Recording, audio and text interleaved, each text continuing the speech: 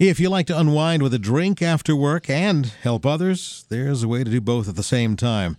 Just make your way to Ben's upstairs on H Street Tuesday evenings through the end of the year. It's Karaoke for a Cause. Whether you can sing or not, we invite everybody to come on down. Event organizer Stacia Wright. For the remaining Tuesdays in November, Karaoke for a Cause DC is collecting donations for an annual drive. Christmas Maddy Wagons of Hope is what they call it. The Maddy Wagon is named for a little girl named Madison who was diagnosed with neuroblastoma when she was 3 years old. She's 8 and in remission.